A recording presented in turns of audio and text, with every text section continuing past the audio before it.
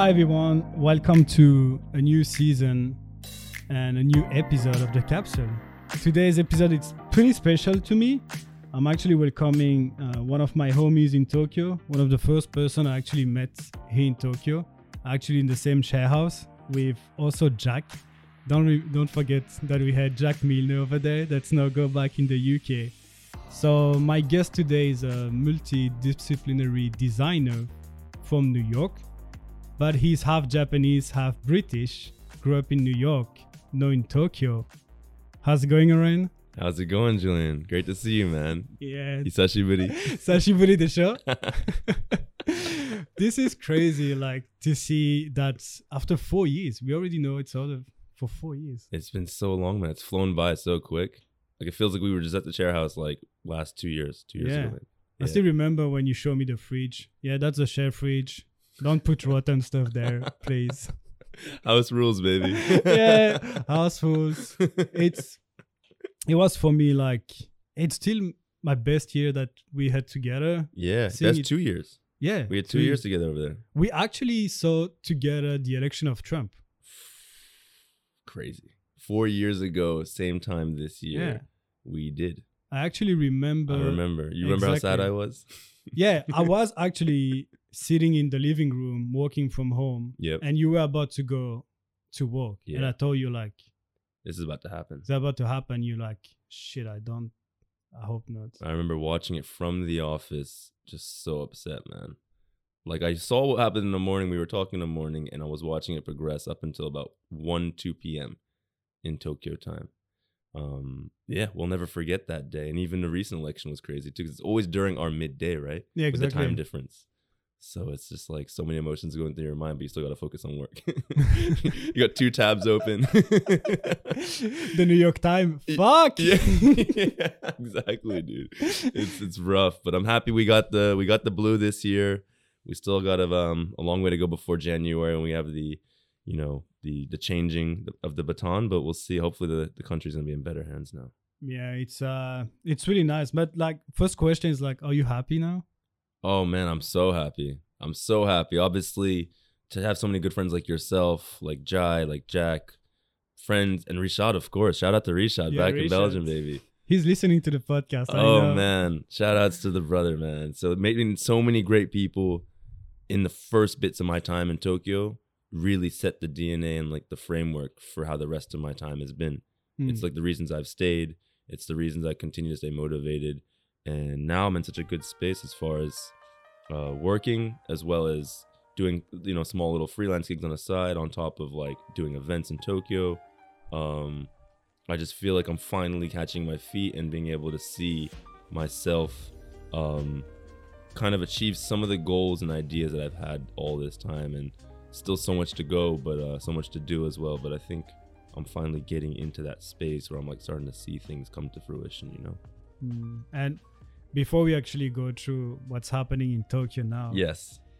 can you give me like the audience like a bit of story, because I present you as a multidisciplinary designer. Yep. For the people who, because it's a podcast so they don't see you, Yeah. but even though it's gonna be a picture, Orion is half British, half Japanese, so Yep. you expect him to be white Yep. with like Asian eyes, but he's actually half black, half Japanese. Yep. And then I want to see, like, because you grew in New York, Yep. how was it there? Like, what happened? Oh man, dude, where do I begin? So obviously New York to me is still my home for the rest of my life. No matter where I go, whatever happens, I can always go back there and feel like I'm back at home. As you know, as I'm sure the audience knows, New York is one of the most multicultural and diverse cities in the world. And I think growing up, being a mixed race, black Japanese kid in Harlem, mind you, which is obviously a very black community, there's nothing but love all throughout my time. Never have any issues. Although, people know Harlem to be a dangerous neighborhood back in the 90s and going onwards, I never had any issues there. I went to public school for most of my time up until my university. My university is the first time I ever went to private school. And going to a public school and being around like a first generation Chinese girl, and then another friend that's like happens to be the son of like Leor Cohen, who's like the CEO of, you know, Def Jam and things like that. And then also being like with a kid from the projects, but like all these different kinds of people around me built such a good community. And my perspective on, you know, going forward and being colorblind to people, to humans, white, black, Asian, you know, blue, purple, whatever. I never saw any color. So for me, man, New York will always be, you know, my pride and joy in my heart, because it's the one place I felt like I would love to raise a kid if I could. They can grow up with anybody from Amsterdam to someone from South Africa and always have so many different people around them and never have any sort of biases growing up, I guess. That's cool. Yeah, man. Love it. I feel the same in Brussels. So for sure, man. It's super multicultural there too. And then, like, New York was like, I mean, your childhood for sure. Then you decide to move. Like, why Tokyo? It's a good question, man. A lot of people ask me to this day. Even someone asked me this just yesterday. Why am I in Tokyo from New York? Some people are like, New York is so amazing. Why would you leave? And for me, man, I left after 2 years after university. I was doing a little bit of freelance work in design after university, upstate New York. And then when I got back, I felt like I was a little bit like, not trapped, so to speak, but I felt like my ideas and things I wanted to work on I wasn't seeing the sort of growth that I wanted to see in New York. So I was like, listen, man, like I have a Japanese passport. Am I going to just let this thing just collect dust on my drawer? Like I have it here. It's quite powerful. And my mom and dad are always like, listen, if you ever need, you always have the opportunity to go over to Japan and just see how it is for a year. Hence the share house. Because we never had any commitments. You can just pay by month. If you wanted to leave, you could leave. If you want to stay, you could stay. I ended up staying there for 2.5 years, which I was so, you know, proud of, and to meet you and so many great people.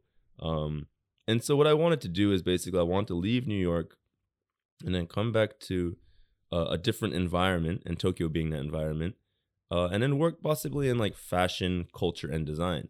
I knew I graduated university with an art major with a double concentration in sculpture and graphic design. Graphic design being the more heavy lifting that I was doing. Sculpture is something I was doing on the side as well, but had enough credits to consider it like, you know, a concentration.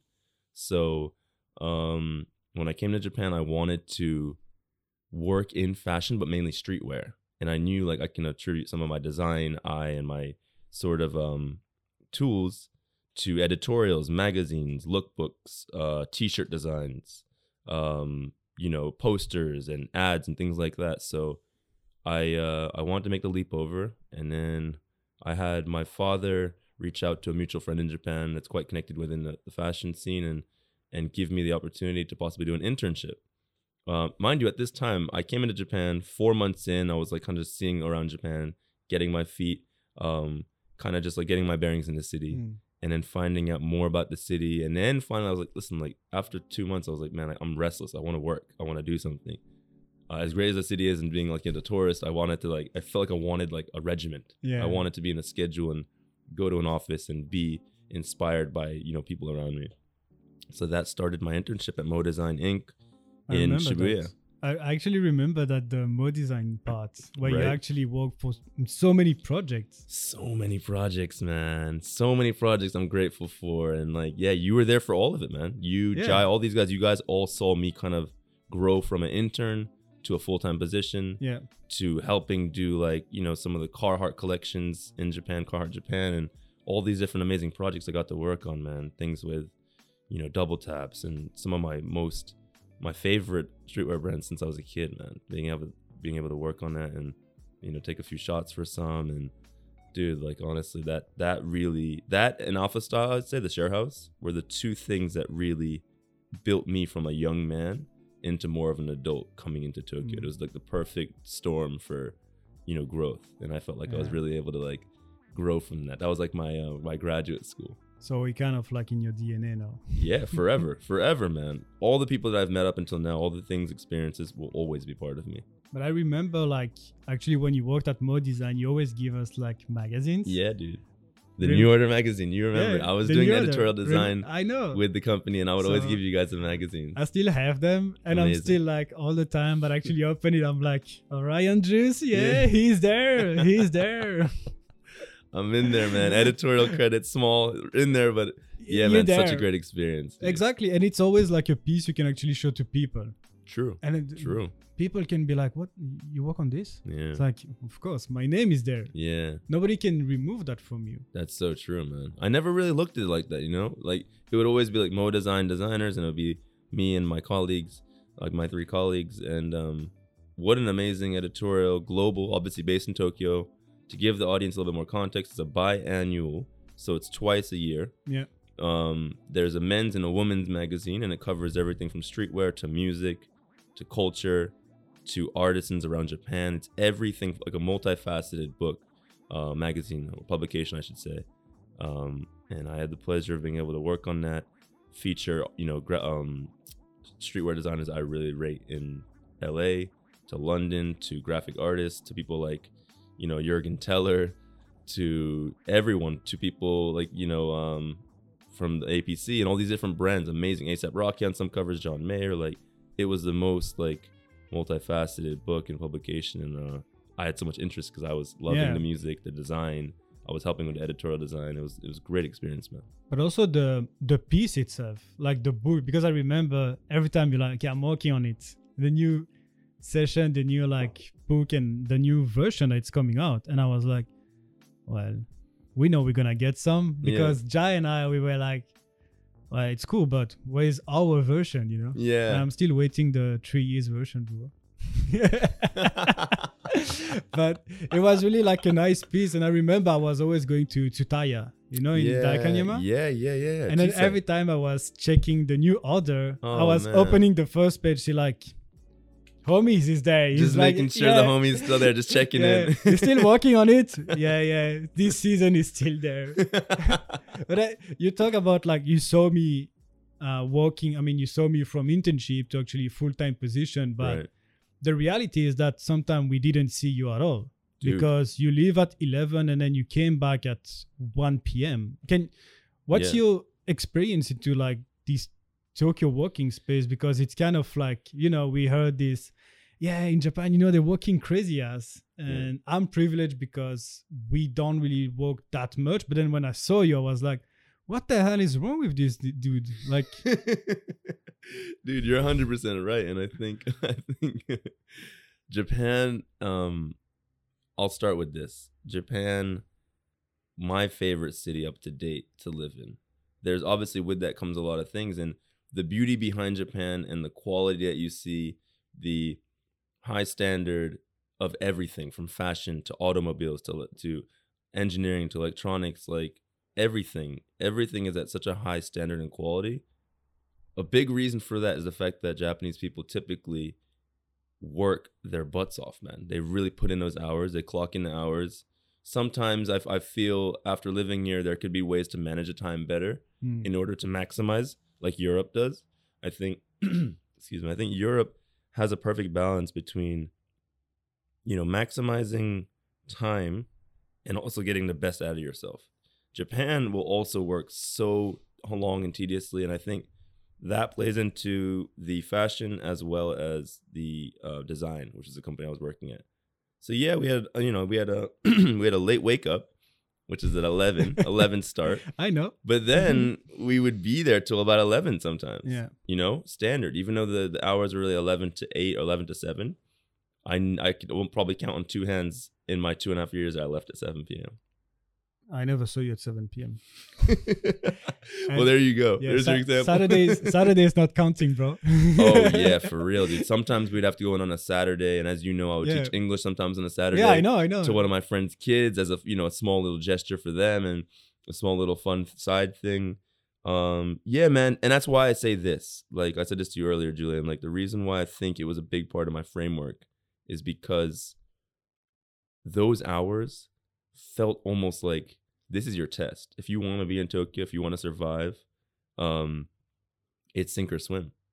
You go through these hours, you clock in those hours, and now the company I'm at, I work more reasonable hours. Obviously, it's like 10 to 7, which is still, a 9-hour day. It's okay. It's better, bro. It's better. And most times I'm not there till 1 a.m. I can't even imagine one time that I've been past 11, which is amazing. So I think, I always say this is like, if I went backwards, where I went from the 10 to- previous hours, my current hours to the previous hours, that would be a huge shift. Yeah. Because you're going from a space that seems more reasonable into something that's a little bit more strong, and there's only 3 people at the company, so there's a lot more responsibility and legwork that you have to do. The hours in Japan, everyone knows, you really have to log in those hours and tap in. And if you work in a traditional Japanese company, that's just kind of one of the things that comes with it, Yeah, I remember actually when I joined, because I came to Japan for work, Right. and I joined, remember, in Japan. Of course. like- Yeah, dude, throwback. The Wow. throwback. And then actually, if I remember right, in my contract, they say, oh, we already have overtime paid in your salary. And I was like, what? What do you mean by overtime paid? It's like, yeah, if you do overtime, you don't clock in, Yeah. it's already paid. That's amazing. But because I was in like the artificial intelligence department, So sick. only owned by, well, gaijin, so Yeah. foreigners, Yeah. well, it was 9 to 6. Yeah. So I never get any really like overtime or something like this. Right. But I think it's like, you're right in a way that Tokyo actually drained people energy. Mhm. This is crazy. It's Yeah. probably one of the best city to live in. Yeah. But if you don't have enough energy, Yeah. then you're doomed. Yeah. No, you're right, man. And I think it's my constant conflict. You know what I mean? Like there's like the people know the stories about like how intense the business and the salaryman, which is what salaryman businessmen in Japan, they know that, people just get off their faces. They'll drink so crazy on a Thursday night, come in on a Friday hungover, smashed. And the reality is I think that the sometimes the circumstances, the humans can only take so much. Yeah. Sometimes the circumstances are so intense and so rigorous that the natural reaction is, I want to just drink and forget about it right now. I just want to get away and then come back to the office tomorrow and deal with it, So like, I think you see that whether it's in, fashion, whatever industry, there's always going to be some sort of tough, rigorous schedules and work environments. And I think we never got paid overtime. Yeah, exactly. You know what I mean? exactly, this. Yeah. I would be there 4 hours past the technical ending hours, and we never got those hours. Granted, I got to work on some amazing projects I would never be able to get in a lot of other places. But, I mean, well, let me put it this way, man. Like, we at that company, we had this publication of free paper, ironically enough, a free paper that you can just give to people.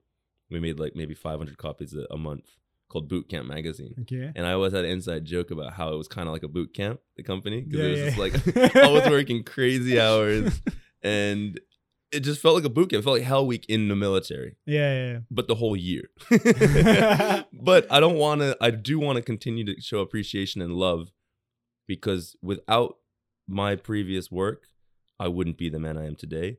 And the connections I made through it that I still have to this day, the things on my catalog, my portfolio, I can say I worked on, I would not change it for anything. Yeah. You know what I mean? So that's how I have to see it as well. I mean, we already get invites to opening party, etc. Yeah. I remember when Richard came in, and then I don't know if you remember, he bought a jacket. Yes. Yeah. Like, I think it was like pretty expensive at that moment. He Yeah. was like, "Yeah, let's get this shit." No, it's like, Yeah, okay, and then that's a yeah. Richard movement. It's Yes. like the fighter. Okay, I'm gonna get that now. Yeah. And then you got it at one of the events you co-organized. Right. I think it was in Ginza. Yep.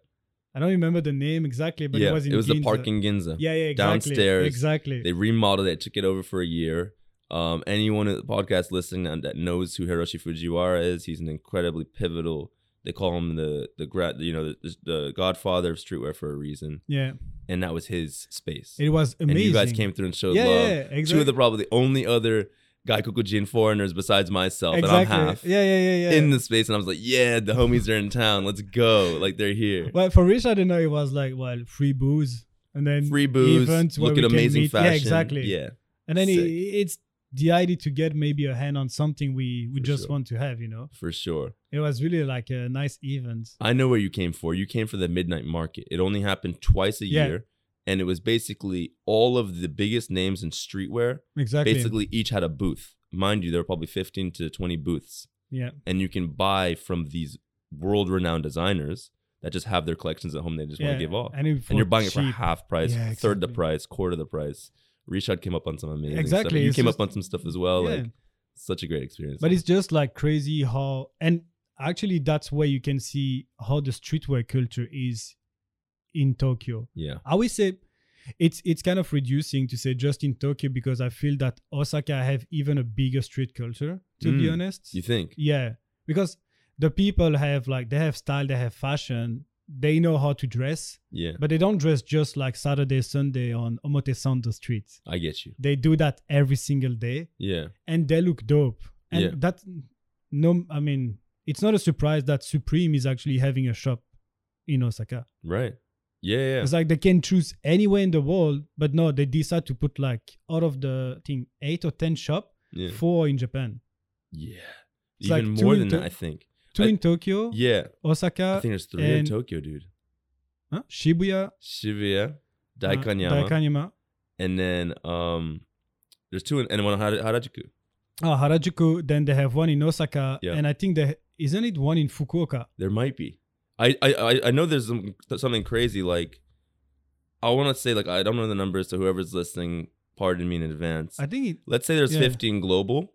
I think there's like something like 7 to 8 in Japan. Yeah, because there is something crazy like Paris, London, New York, LA. LA, so that's 4. Yeah. And I think there is like 5 in Japan, so that's 9. Yeah. And I probably forget 1 or 2 somewhere. Yeah, somewhere. But I think there might be like 1 or 2 in London, I imagine, because obviously Supreme is a half American, half British brand. But yeah, there's so many in Japan, dude. There's a reason for it. Yeah, and actually, if I'm not saying a mistake, you know that the day of like the drop is actually Thursday in New York, right? Yep.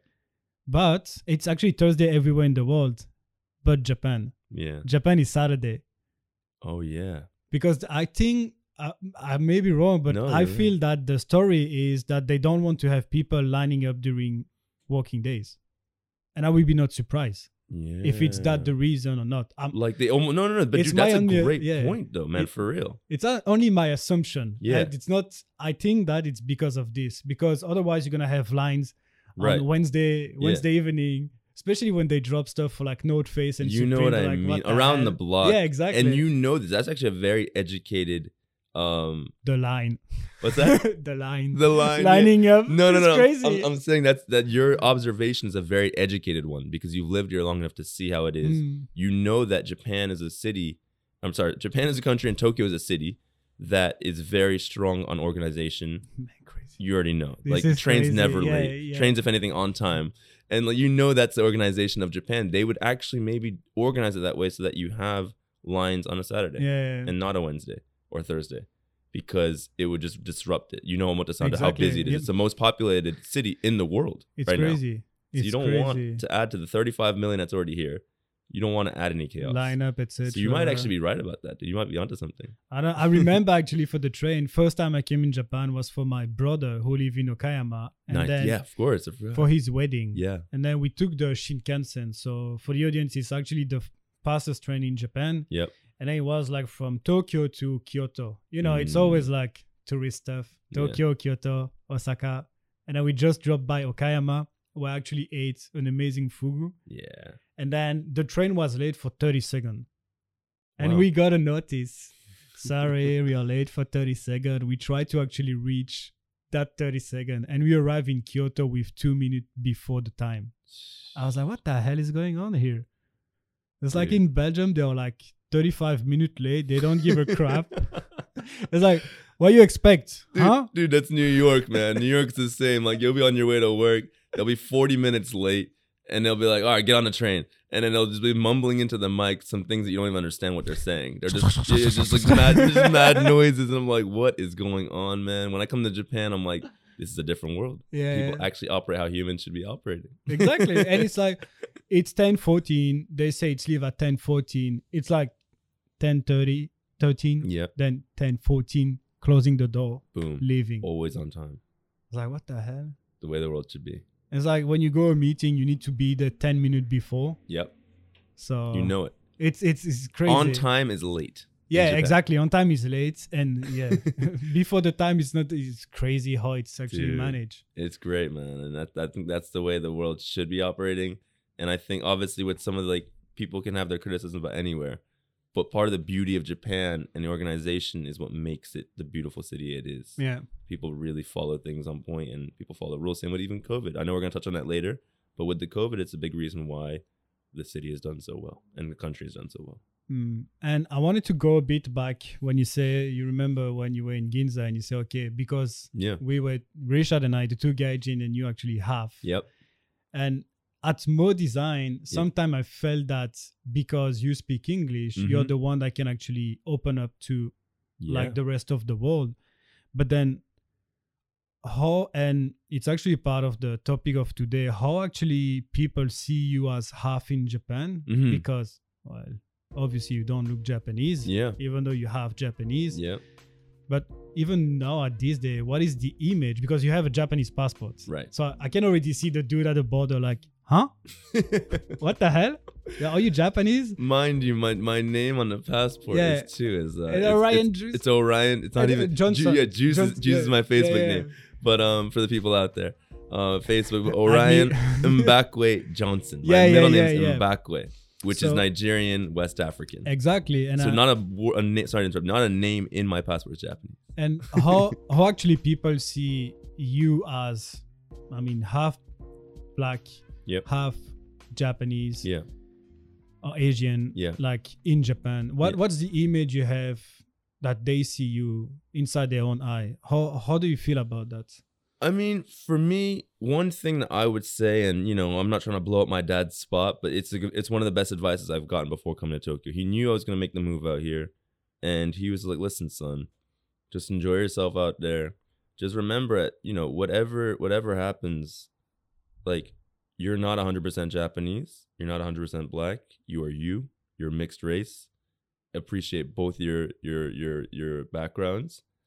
And don't try to be 100% Japanese, or don't try to be too much. It's the people, I think, there's a respect for people that have confidence in themselves. If I try too much, or I'm bending over to be like, oh, guys, like, look at me, like, I'm also Japanese too. Like, if I try too hard to, like, kind of touch on that side of my background and try and make that, wear kimonos around, wear, like, like clogs and all these things, like, wear, like, just wear crazy, like, over the top things just to make it look like I'm Japanese, then I think you start to maybe lose a bit of, not respect, but it's just like, it seems like it's a bit too much. So for me coming here, obviously, like you said, I don't look Japanese. I don't look straight black. I don't look a lot of things. I have a very, I mean, for anyone who knows, Julian knows, like, I almost think like I almost fit into like a Belgian ethnicity, because when I see, like, I base off the Belgian national team, the football team. I'm a huge soccer fan. I know. So if I look at the soccer team, you got De Bruyne, ginger hair, purely like just very like pale, but then you have like Lukaku, and then you have like Chadli, and all these guys that are mixed race, and like Nainggolan, like so many different types of people there. And I would almost fit there, because when I'm in New York, people look at me in Spanish Harlem, they speak to me in Spanish. They think I'm Dominican. And then I go to other places, they think I'm half black, half white. So it's like, I think for me growing up, like, ethnicity, background, and race has always been something that's been a part of me. And no matter where I go, it's been different. Going back to your question about Japan, I would say people always, I think the initial thing is like, oh, why is your Japanese so good? Or how, oh, your Japanese is so good. Where'd you learn all these things? And I tell them, oh, my mom's Japanese, actually. And I'm like, oh, wow, that's crazy. Like, I wouldn't have thought so. That's awesome. And then some people might come up to me and actually think I'm already hafu, which is like basically half Japanese. People would already kind of assume. But I would say that percentage, I would say, is about 20 to 30% of the people approach with, oh, hafu desu ka? As in, like, are you half Japanese? And I would obviously respond with, yeah. But I think being Japanese or mixed race Japanese in Japan, man, is it gets you different looks too, you know what I mean? Like, there's not so many people. Everyone knows Japan's a very homogenous country, still very Japanese dominant. I would say something like 96% plus Japanese still, and then maybe 4 or 5% is of the country is foreigners or expats or somebody other than Japanese, something like that. So, like, I could have the numbers wrong, so someone correct me, please. But something like that, something around that, something crazy that. Like 90% of the country is still very much Japanese. So, I mean, you get things like, you know, model approaches, or people want to have you work on something because you can speak English and Japanese. To give the audience also some context, I learned Japanese. I took 2 years at university prior to coming here. And then I learned very much at Mo Design, as Julian, you know. You probably have seen my Japanese get better. Even in the share house. Even in the share house. Yeah, it was a great mix of 4 floors, 2 floors were pretty much like expats and foreigners, and then 2 floors were either were just Japanese people. You know, the 3rd floor is exclusively for women, and then all the rest of the share house were like everyone could speak Japanese, people could speak French, people could speak everything. You know what I mean? So I'm sure you've seen, and I'm sure your Japanese has gotten so much better since being here, but we've all learned since coming here. And that was a big reason for me coming out to Japan, is because I wanted to learn my roots and get back in touch with my roots and actually learn the language and become fluent in it. So it's been great, man. Yeah, it's I think, to summarize, it's kind of like you the representation of New York in a way. Yeah. Because you said at the beginning of the podcast, like you grew up in an area where everybody is different. Yeah. And in a way, the fact that people talk to you in Spanish or in Japanese, they ask you hafu in English. I'm quite sure some people try to speak with you in French. Yes. Yeah. When I'm in Paris, for sure. See? When I'm in Paris for work, I have. Because I have a look, I think. It's such a weird middle ground. It's like I can almost like a double agent. I can go any which way. And that goes back to the passport conversation. Because I have 2, actually 3 in total. Yeah, because of the British side. Exactly. So I can just go rogue if I need to, and just Can you tell the story we know about that passport at the airport? Which one? The Japanese one? Yeah, the one you know which one. Yeah. So I mean, there's a few. Try to fake the border, bro. Yeah, exactly. So there's a few, man. So basically, long story short, I'm not sure if it's the same story as Julian, so correct me if I'm wrong, but I had a situation where obviously anyone who knows, being a Japanese citizen or being a Japanese national, having the passport, it's kind of frowned upon to have both, whether it's Japanese and American, Japanese and English, whatever it is. They want you to kind of pick at 18 years old your dominant passport. Whereas in America, or I'm sure every other country, most countries, they don't mind if you have 1 to 2 to 3, whatever your background is. If as long as you represent the country, then I think it's fine. I made the mistake to going back to New York from Tokyo on, I think, a spring break or something, or a summer vacation. And I believe I left with maybe my American passport. I left the border of Tokyo with my American passport. When I entered America, I came in with my American passport to cut the lines and beat the immigration. I'm here, American citizen, boom. When I come back out, I believe I left with my American. That's what it is. I left my Japanese passport at home just for safety. I didn't want to lose it or whatever. It was like my first year in Tokyo. Yeah. So I was like, all right, whatever. And I come back in with my American. Or so maybe I come back in with my American, but then next time I left with my Japanese. So there was a stamp to show that I was in Tokyo. Yeah. But then when I left, I never checked back out. So like it kind of messed up the system, because mind you, I think around 2016, 17 when I came, they were still doing the stamp in your passport. Now it's obviously scanned. Yeah. You just scan it on the little bar and then... In America? No, in Japan. Oh, I think in Japan, because you also have the sticker. The sticker. You know, the chip. I mean, for tourists, you have these 90-day stickers. Yes. And then, but if you're like citizen or resident, they actually, you have a paper, and then the paper actually have 2 sides. One when you leave. Yes. And then one when you come back. Right. And then when you come back, they actually remove it. That part removed. That's the issue. Yeah. So I had a 90-day visa on my American passport. And obviously it's well expired now. So the next time I left, they're like, why do you have this in here? You've been overstaying for 6 months. And I'm like, damn, I forgot about that. So eventually I think I went through this situation where I just kind of continued to avoid it. And they approached me about it. And I think they kind of avoided it and I got through. But then they asked me, oh, so you have 2 passports. And then from there, they weren't obviously interrogating me, but like I did feel like the natural pressure of like, oh, so explain the background between having 2 passports and this and that. And they were kind of just like really kind of giving me a hassle. Mind you, I'm trying to catch a flight. So like they're just like constantly asking me questions about that. So now it's a lot more chill. I think now it's become more like, listen, if you have 2, please come with both and just make sure you check out with your Japanese so we have you in our system. Yeah. And you come back in with your Japanese so you don't ruin anything. Exactly. At least when I do, this is a little hack for anyone. I'm sure anyone that's also half Japanese, half anything using 2 passports know this already.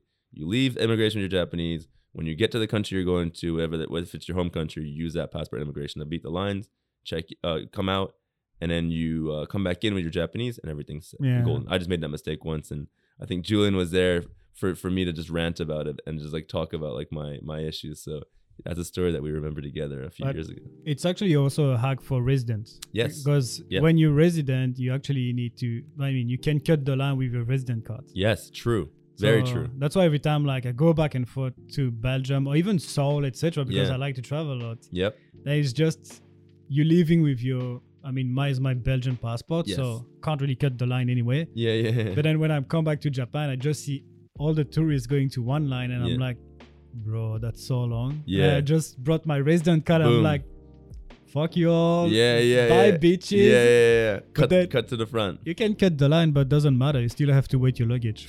Yeah, in the end, there's always some obstacle, man. You're still like, fuck me. Yeah.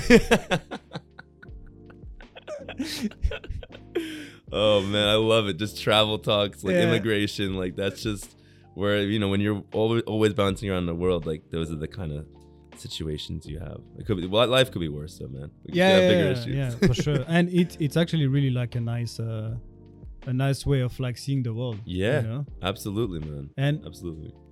By talking about seeing the world, so one of the topic I wanted to actually talk about with you, it's the Black Lives Matter movement. Yeah, absolutely. So I know you like, I would say big activist, but you kind of like speak out way more now than when we actually met 4 years ago. 100%. And I feel that also it's part because of the Black Lives Matter movement came out like 2-3 years ago. Like it's pretty recent. It's not so, I mean, I would say it's pretty recent, but the movement was already there. As far as a global, it's been about exactly. 2-3 years. It's been a really big global thing. Obviously, me being in America, it's been going on for close to up to a decade almost. Yeah, forever. Yeah, forever. Martin Luther King, even before. Yeah, absolutely. Yeah, as far as the foundation's been around for ages, for like probably close to like 7 decades. But as far as on the global compass of people like catching the newspaper headlines in like Russia or catching the newspaper headlines in Belgium, like it was, I think, the last 5 years when things got really social media as well, obviously. It's all social media, and actually that's a good part of social media. Yes, definitely. There's some part are shitty, 100%, but this one is like really good, getting it out to as many people as possible. And so I remember in Japan, and especially more in Tokyo, because I mean most of these like 5% gaijin foreigner, they mostly live in Tokyo. Right. And then the Black Lives Matter movement is still huge in the US, etc., where everything is actually started. Mm-hmm. And then what happened actually here in Tokyo, because I remember there was some like going out manifestation movement, etc. Mm-hmm. I remember there was a walk near Harajuku. And then I actually heard some people even saying that, oh yeah, if you actually go to this Black Lives Matter walk, the police can actually arrest you as a foreigner and ask you a resident card. It's kind of like I heard that as well. Street legend, and then and then it's actually kind of scared all the people to actually going, because even my colleague Hannah and I, we were like talking about like, should we go or not? And there is a difference between like, okay, we're supporting the movement, and then, well, if they get rid of our own residency, then you need to balance the pros and cons. But then how this movement in Tokyo is actually happening? Can you give me like a bit more of an idea of how big it is, you know? Absolutely. So I think what you're referring to is like the march, the peaceful march that we had. They labeled it a peaceful march because if you label it a protest, it kind of comes off as more abrasive. And it's a little bit more. And I think that's why there was that kickback as well. People worried about when you write protest, people are like, oh, but by the way, on the other side, like, the police can actually ask you for your residence card. So if you're not Japanese national, you don't really have the right to exercise your freedom of speech or whatever. Like, you know, it's that in that manner, right? So there is that issue, and that kind of scared a few people off, as you said. But despite that, there were still so many people there. The numbers were amazing, and it was beautiful to see everyone from Black, white, Japanese, everyone. So many different types of people really showed out. Shout outs to Tokyo for doing that. And shout outs to Osaka for doing it first. They did it the weekend before.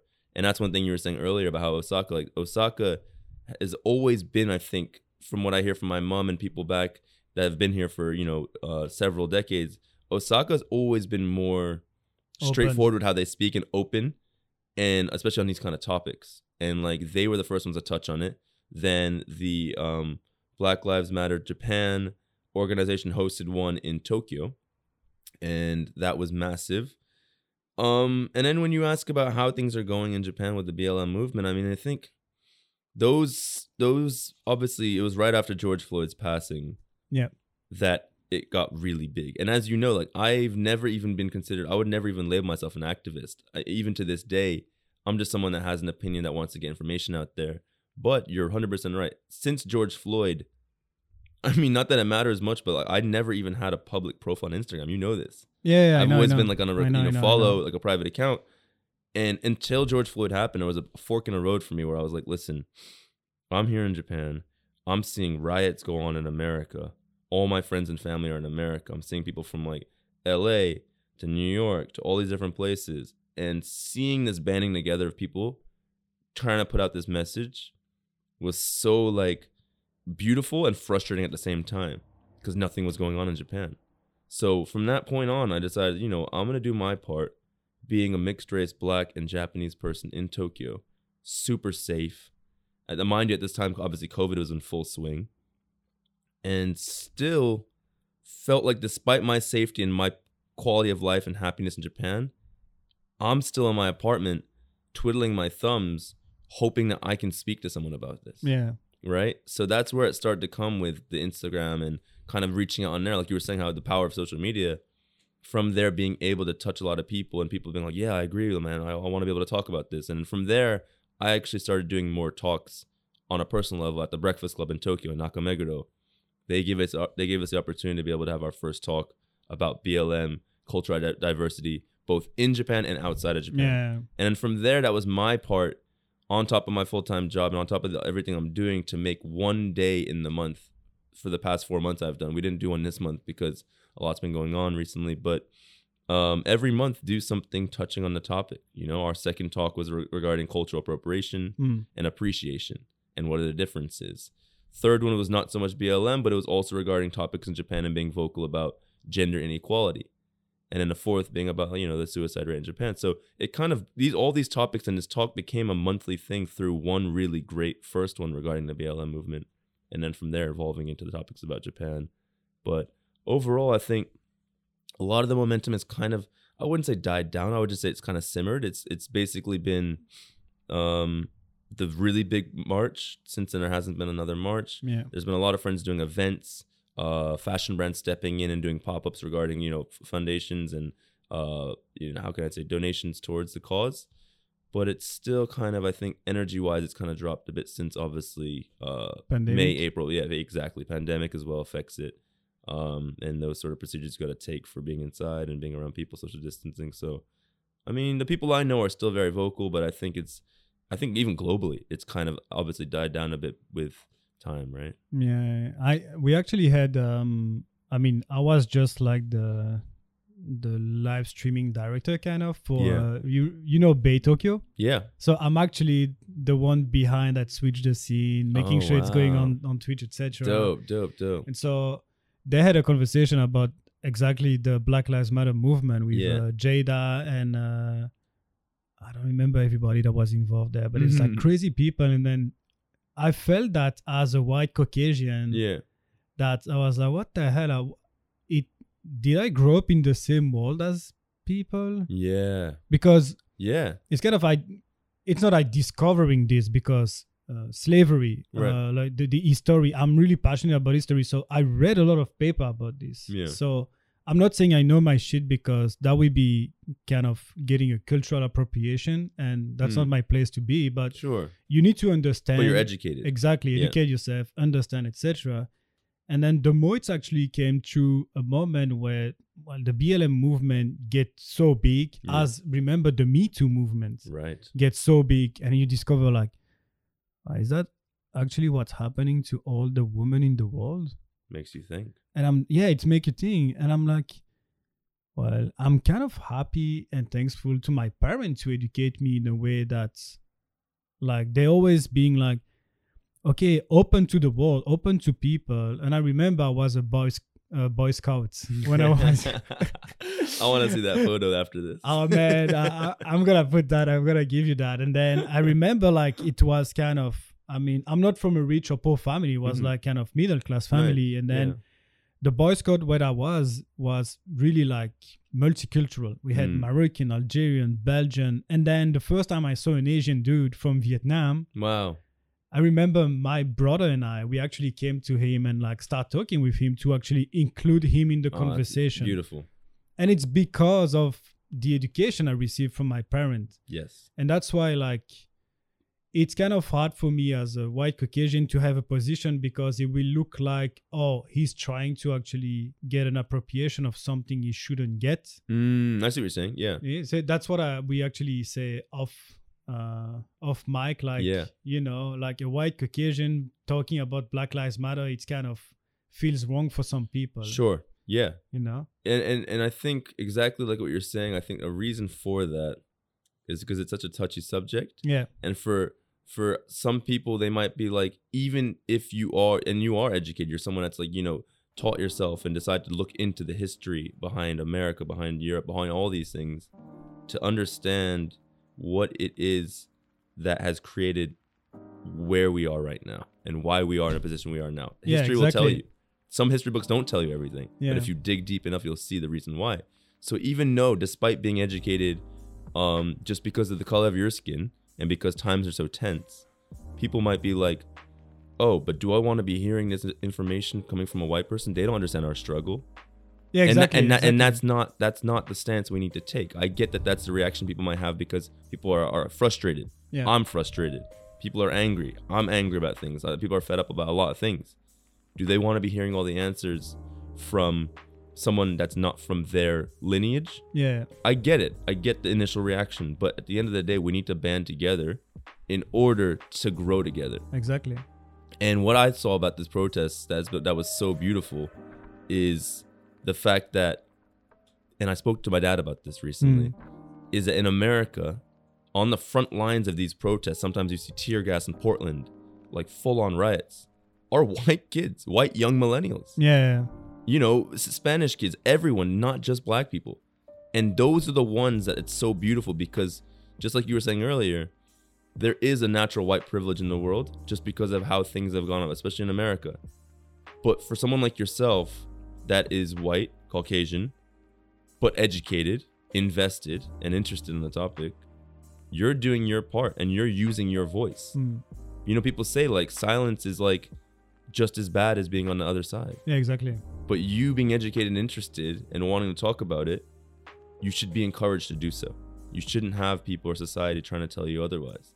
No matter where you come from, if you care about the cause and you want to promote, you know, to the humanitarian cause for not just black people, but everyone. There's people outside of black people. Obviously, this is the top topic right now because America swept this under the rug for centuries. Yeah. So now it's resurfacing. But this is my argument too, because I had a conversation at the Breakfast Club about this as well. My friend, as you know, Jai, of course, our homie, he was like, you know, he had an interesting conversation with someone that was Asian. I think he was maybe Chinese, Hong Kong Chinese or something. And then he was one of the people saying all lives matter.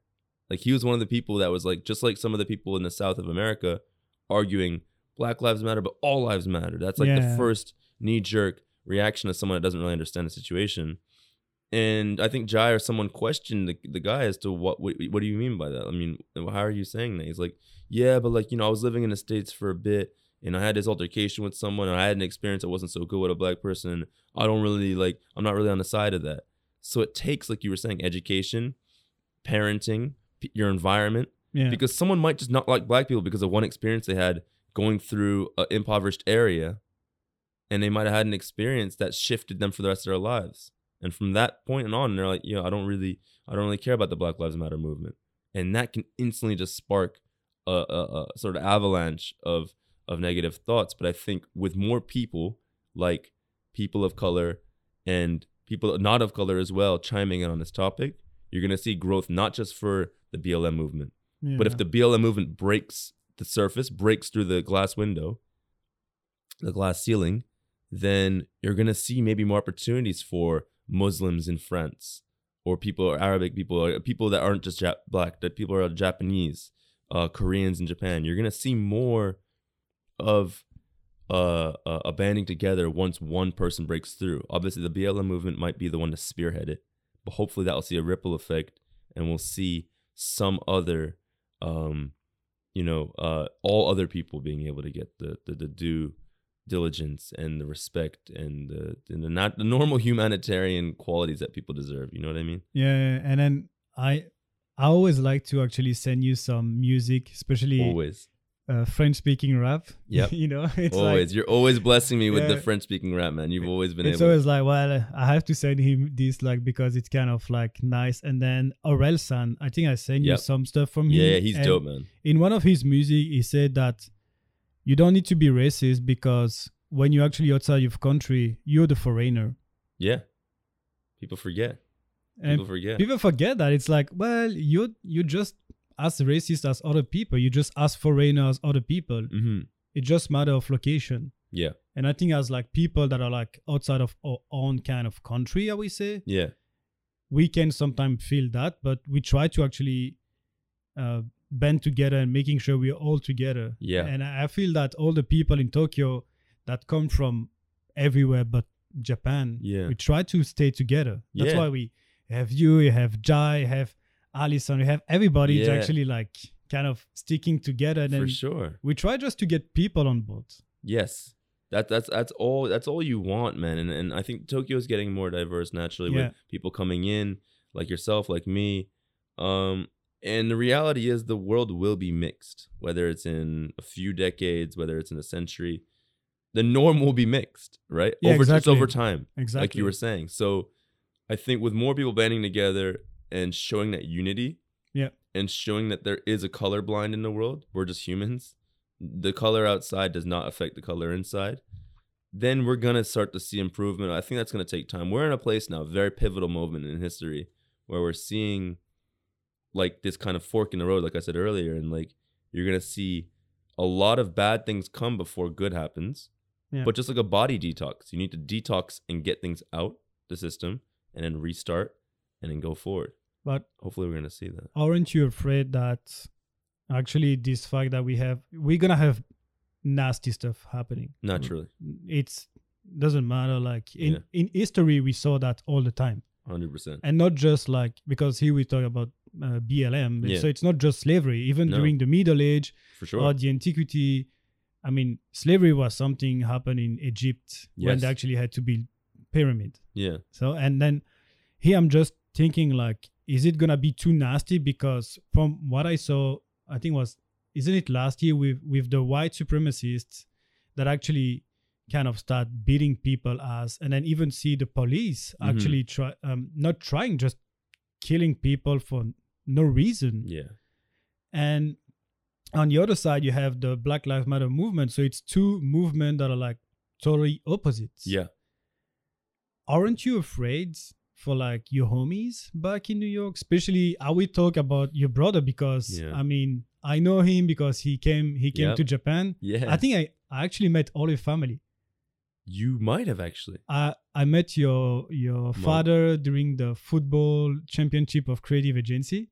Yes. Remember? Yes. Forgot. And then your mom came to Tokyo. Yep. For like a couple of years. yeah, Yeah. a couple of years, and then your brother came, and I That's remember right. we ate ramen around the block. That's right. Wow. You might be the only person in Tokyo to have met my whole family. Yeah.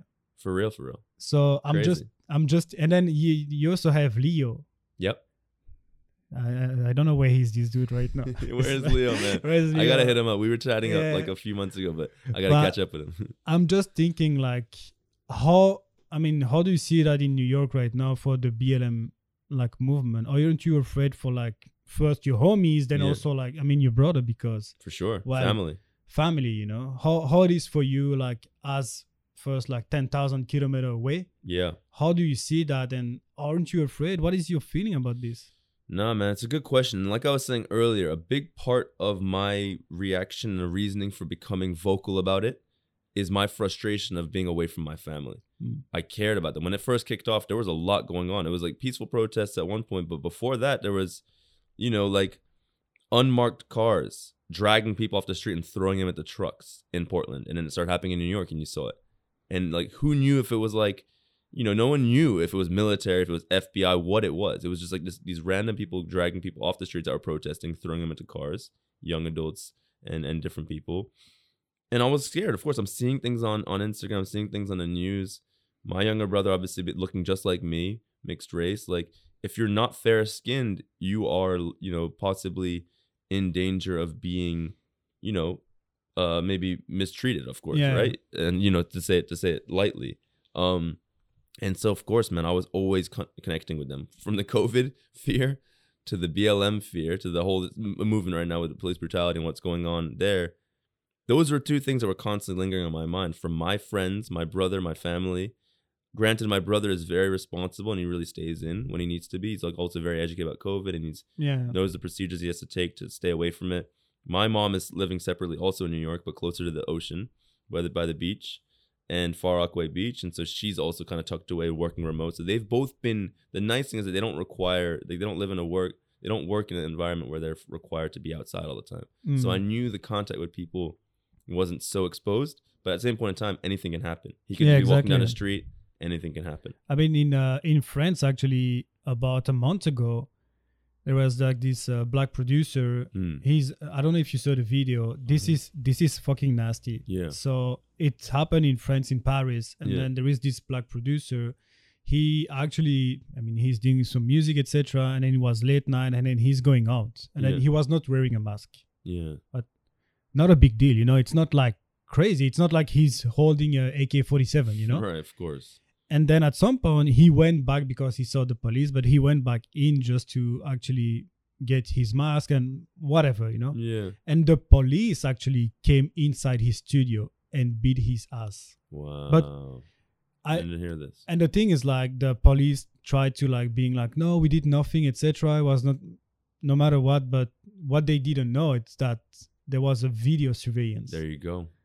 And not just like targeting, it was really like, okay, the video is just there and you can see them, and he's like, why are you doing this? And the police came in without any authorization. It's a private property, etc. There was some young people actually doing music, trying to like save his ass, etc. Wow. And actually this, if I remember right, the young dude actually called the police, but then the police came in and then thinking that, is that the problem is not the policeman, but the black dude. So it came out to like a crazy part where I'm like, what the hell is going on here in this world?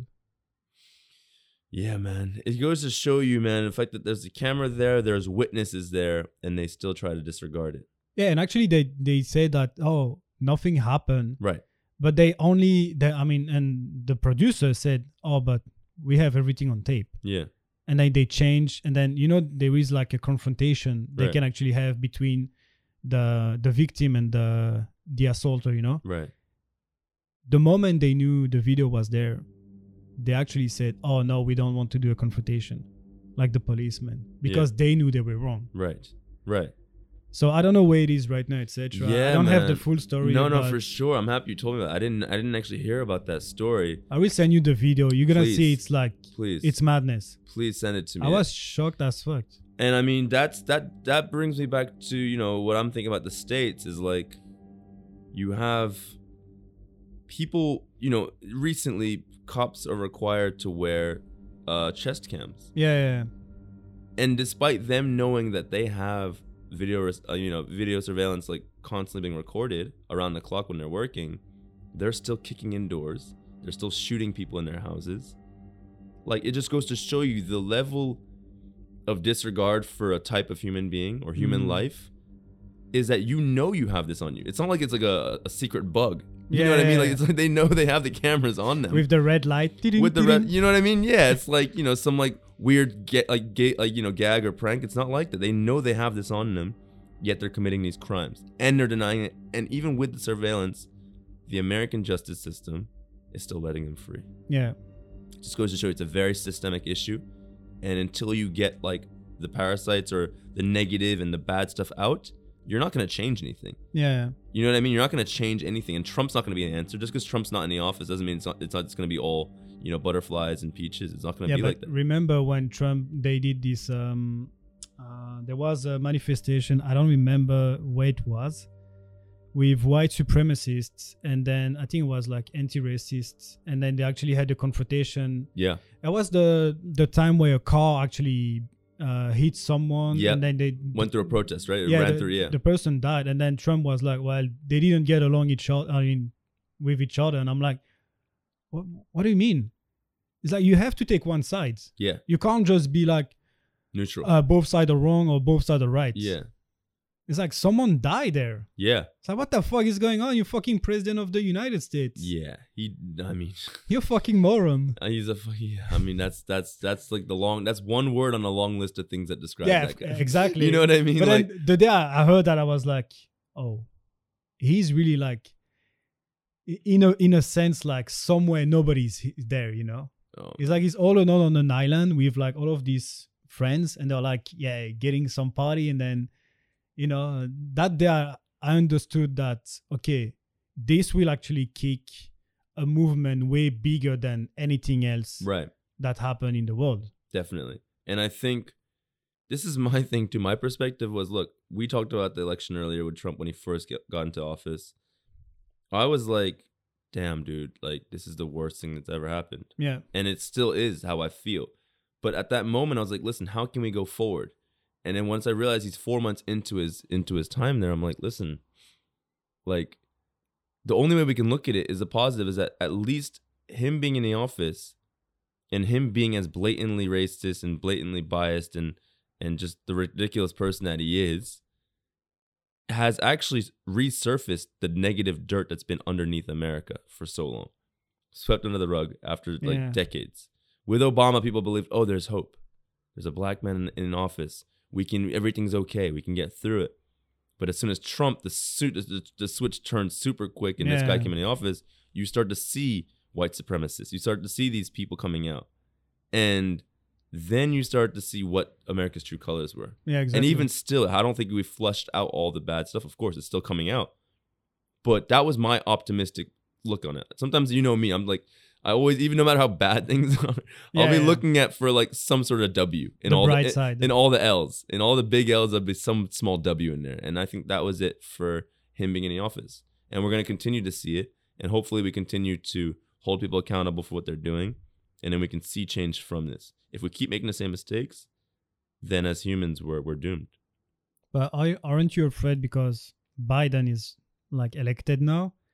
Aren't you afraid that the next 4 years gonna be like, okay, we tried to put everything out with Trump, and then now that Biden is here, the white supremacists are just gonna put a blanket on it, stay calm for 4 years, and just wait. And having this moment where you have Obama, and then actually all the community came out being like, okay, a black dude at the White House, we can finally come out. Then Trump came back.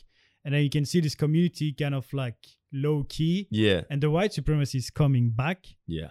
But then know that Biden is here because Biden was the vice president. Right. So you can imagine that he's going to try, for example, Obamacare. Yeah. Going to try to to put that back, etc. But then aren't you afraid that it's just going to be a blanket and then in 4 years. And they're going to go back into hiding. Exactly. I mean, I don't know if I'm afraid, but I think you're right. I think inevitably a percentage of the people will go back into hiding. But I think because we had 4 years of Trump and we're still seeing what we're seeing now, and we haven't had the turning of the tide with Trump and Biden just yet, with him in office. But I think those 4 years has been long enough for people to be like, yes, we're out. Exactly. We have someone that believes in what we're believing in. And they feel like they can stand by him. I think a lot of people are exposed. And I think America is in a very divided place right now. Yeah. So I'm hoping, this is my hope. I don't know all of the details in each state, but I'm hoping that enough of this right now is currently it's like almost like it's a social war, and we're seeing it. Yeah, exactly. The fact that it's already surfaced hopefully means it's going to stay surfaced. Yeah. Right? That's my thing. That's my belief. But you're probably right. I think with Biden naturally, and like hopefully some of the laws that he decides to, pass and these things he hopes to change will maybe naturally put people back into hiding. But we'll see, man. Time will tell. But I'm hoping that the people that are out, they're comfortable. They're like, we're out in the light and we're okay being this is how we are.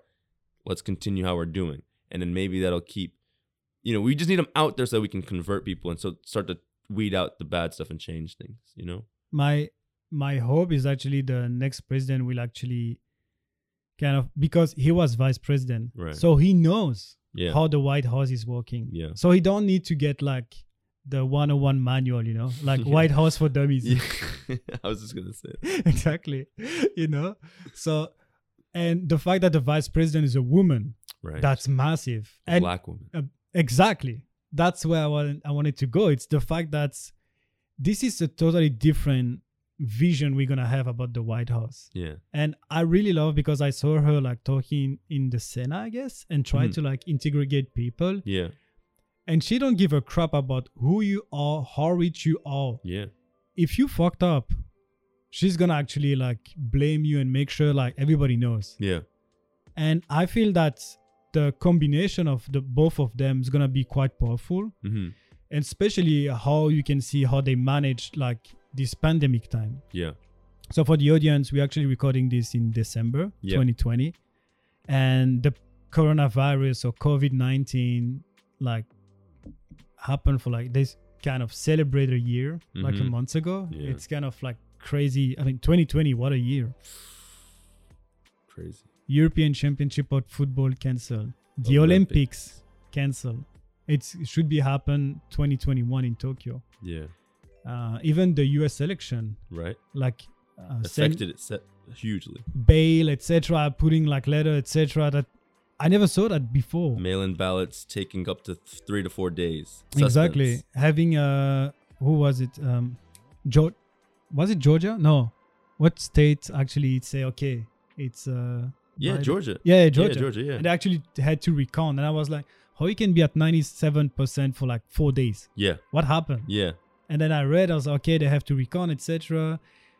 And I feel that 2020 was kind of weird, even though it came out like so fast. Dude, weird doesn't even begin to describe it, man. I mean, it's just from I think someone write the worst script ever. You know, it's kind of like, and Yeah. it's all start, and I'm quite sure like you had this fire forest in Australia. right. The number of koala dying, and it's actually no like a protected species because there is like way less koala. And then we had Kobe Bryant. I was like, Loss of Kobe Bryant. yeah, and it's like we're not even in February. dude. I was like, what the hell is going Still on? in Then January. coronavirus Boom. coming in. They have all of this shit happening. Like, okay, then even in Tokyo, remember when the COVID situation get higher, like the Prime Minister Shinzo Abe was like, well, we don't know what we're gonna do with the Olympics. And the moment he actually kind of push back the Olympics, then you can see the Tokyo governor being like, okay, we shut down everything. We're gonna try to actually like lower down, etc. She was just waiting. Yeah. And then I They was were like, holding out. They were holding Exactly. out. Yeah. and then so the Black Lives Matter movement was there, and then something surfaced after that with the pandemic because, well, it came out from China, Yeah. from Wuhan, Yeah.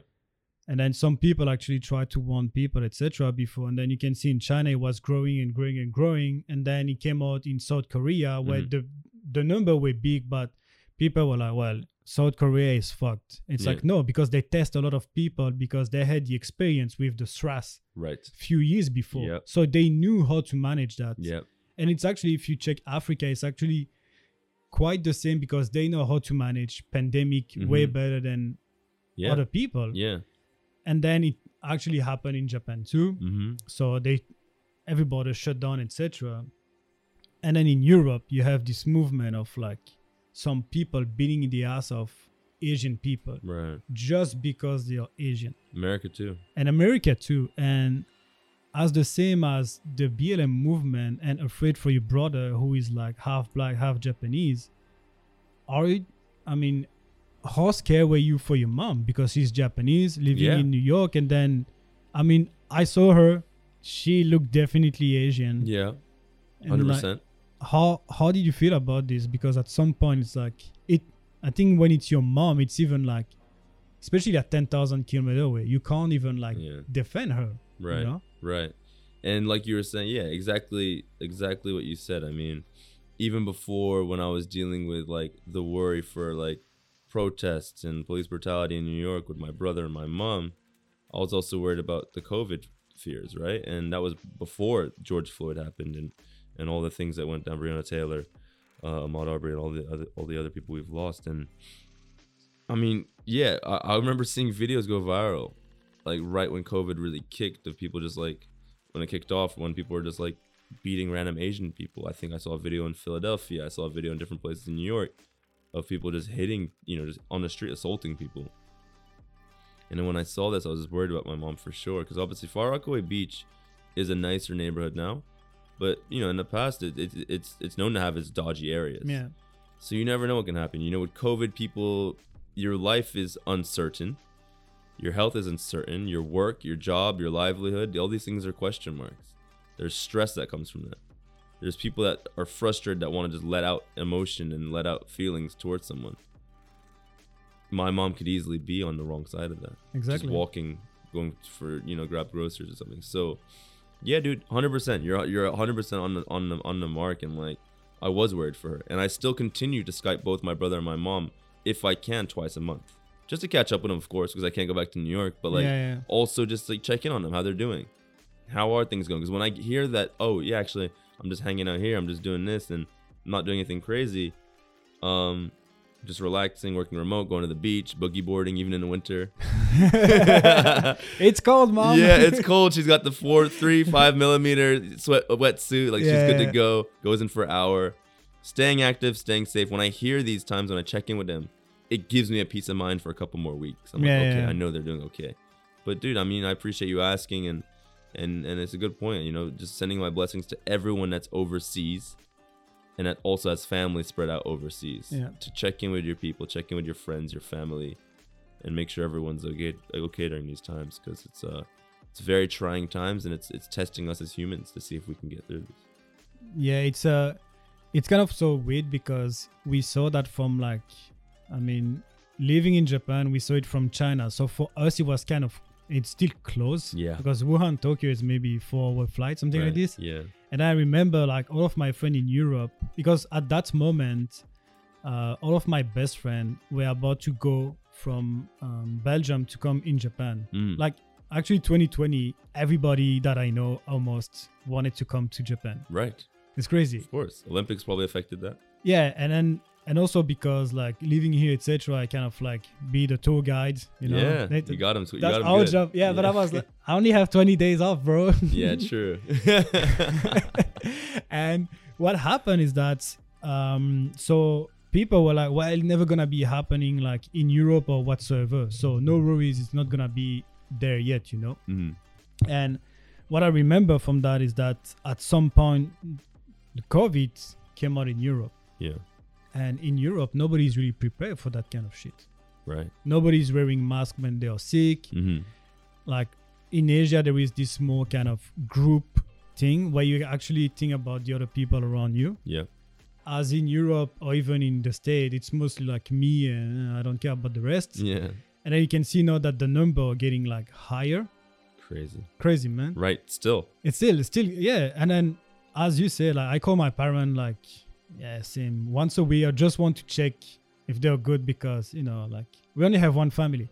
It's when we lost them that we actually kind of getting crazy about it. Exactly. Always. And that's what this year taught me, with the loss of Kobe straight out the gates. And like the loss of, for the hip hop fans, the loss of Pop Smoke in February, just shot, in his own Airbnb. Crazy. That was a month later from Kobe. Crazy. Right after that, George Floyd. COVID, people probably lost so many different family members. We know people through our work in China that unfortunately lost their family members due to the virus. So I think this year taught us about mortality, and that's another reason why I've been so vocal about what's going on right now as well, both with the BLM movement and just overall things. Because even not only, I think me being active about the supporting my people and people of color has actually spawned into talking about gender equality in Japan and all these other things. Like, I think this year for me really shaped, life is short. Check in with your family and friends as much as you can. Because like you said, once they're gone, you can't give them their roses. It's over. Do you think this year actually kind of make you grow as, not as a human, but kind of like as a, not better ethnicity, but you kind of like raise everything you have in your own like kind of body and mind. Yeah. Because before you were, I mean, I know you're pretty more shy. Yeah. Like you're not Generally, really with friends, we can have these conversations, Exactly. but I'm not the guy to be on a podium talking. Exactly. That's not me. And then, but I feel that this year actually show you like, okay, I have a voice, even if my voice is just one spot in the sand. I just want to be part of it. Yeah. And then I see that like now you actually embrace all Yes. of your ethnicity, Yeah. and there is no this crisis in your head. No. And the thing is, I'll go a step further.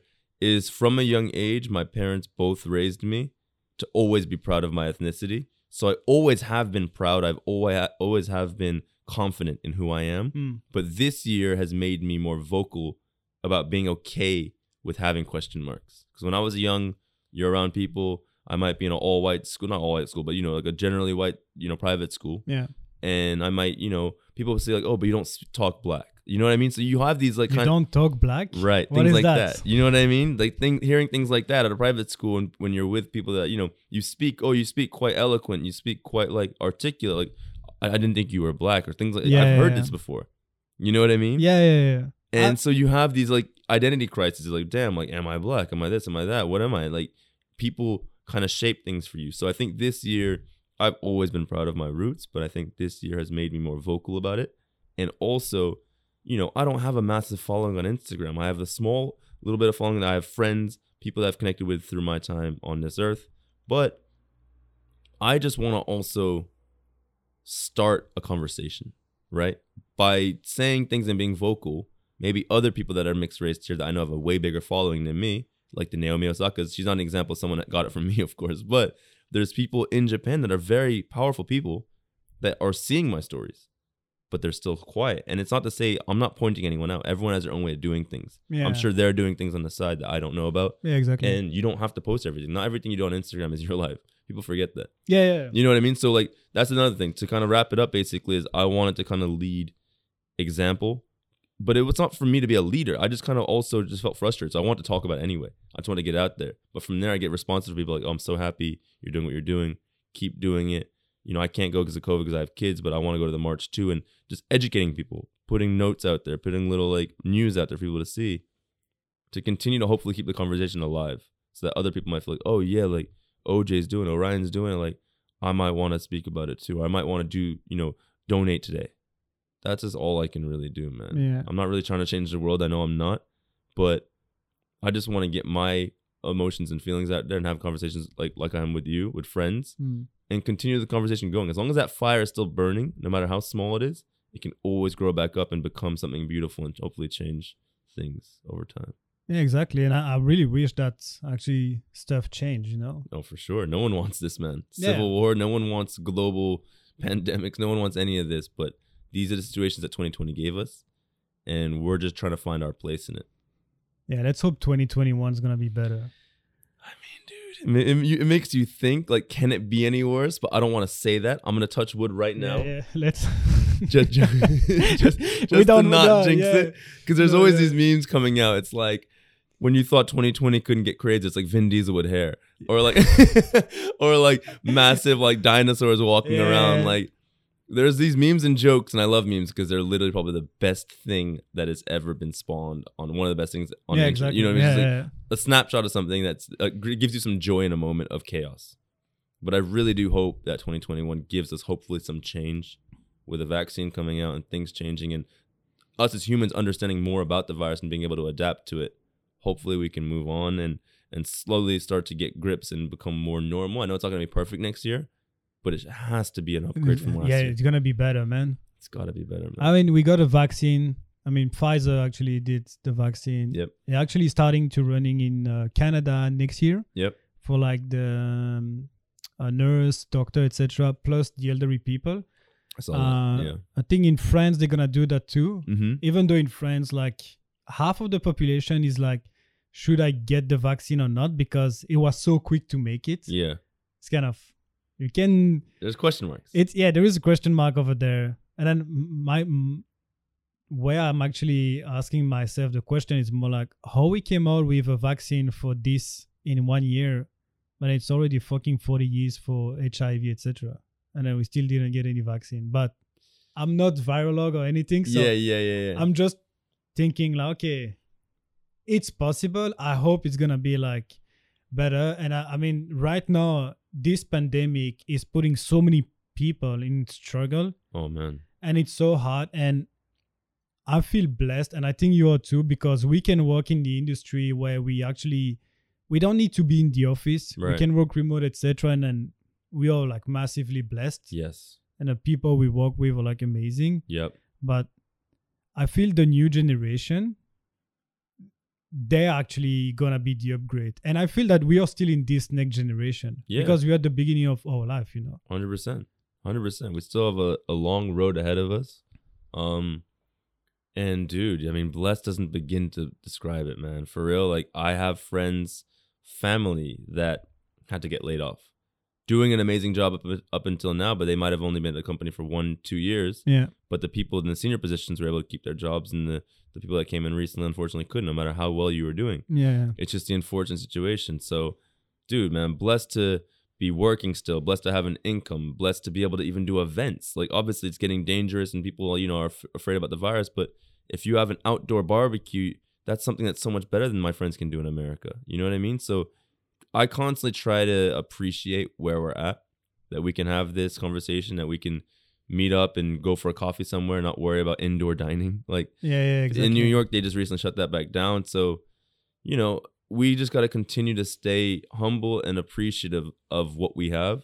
Like I was saying earlier about appreciating life, also appreciating what we have around us during this time and appreciating the small things. Yeah, Because this virus has put a magnifying glass on all the bad things in the world, but it's also put a magnifying glass on all the things that are essential, important, and beautiful in the world that we have around us that we need to continue to appreciate. yeah. And staying in Tokyo, like, how long do you think you're gonna be here?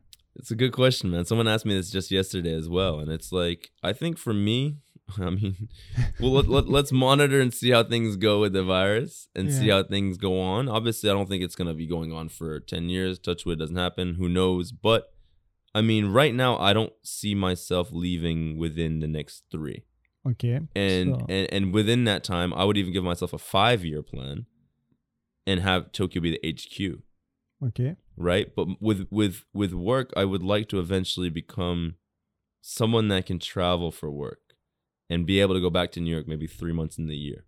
Yeah. But and I'm sure you would be an advocate for this, but as a city, Tokyo is such a beautiful city to live in that like life is easy, man, stress free. Yeah, exactly. Right now, I have 2 other passports. Both countries are in shambles, Yeah. England and America. Do I want to be living in these countries? Obviously, I can live in other countries. It's not like I'm restricted to those 2. But like, I have my best friends, my family, people I grew up with in America, all over the world, in England as well, family in England, and in Japan. But I think right now, Japan, career-wise, what I'm working in, what things I'm doing, like, there's so much more stimulation here for me right now that hopefully at some point when I can go freelance and have my network and be able to work here and then maybe pop over to visit Julian next month or someone elsewhere, you know what I mean? Somewhere in another country. Like, I want to be able to have that option without having to worry about, I got to take these vacation days. I got to tell this boss, like, I can't be here this week. Like, I want to be able to move on my own fruition, work with friends,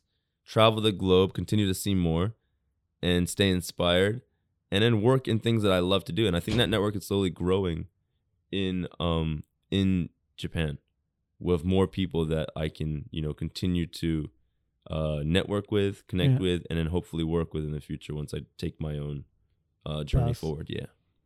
Yeah, it's I can see you in New York soon. Yeah, no, 100%. I mean, like I said earlier, that's home, bro. That's home, and that will always be home. I can actually go see your brother. Be like, bro, yo, he's there. I know. Just a train away, a train or a drive away. A bus, maybe. Bus, yeah. It's gonna be quite a long journey, but I feel the same actually. I mean, you already know my plans, so yeah, bro. I'm things in the works, baby. Yeah, things in the works. I'm proud of you, bro. Yeah, I mean, the way you start your journey from where you are right now, I'm proud of 2 things with you. First, to be one of my bro and homies. Yeah, bro. Because that's. I mean, you were the first dude I saw in Japan. Crazy, bro. It's crazy. Nuts. Also, the other thing I'm proud is like I actually open your mind to French singing rap music. Oh man. And you discover some beats, Hamza, Damso. Dude, I sent you one time. I remember we were exchanging songs. I'm like, bro, these are the artists I'm feeling right now, and I have a whole playlist to this day Yeah.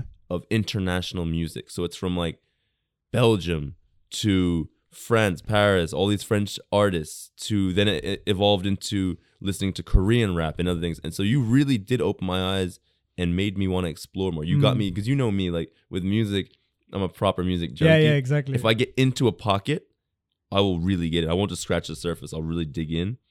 So I really got to thank you for also getting me into that. Continue to send me stuff and stuff that I drop in DJ sets sometimes. Yeah. Like smooth, like French rap. Like, come on, man. For me, I think French, Portuguese are some of my favorite types of rap styles because of the fluidity and the flow is just so nice. Yeah. And the beat production's always on point.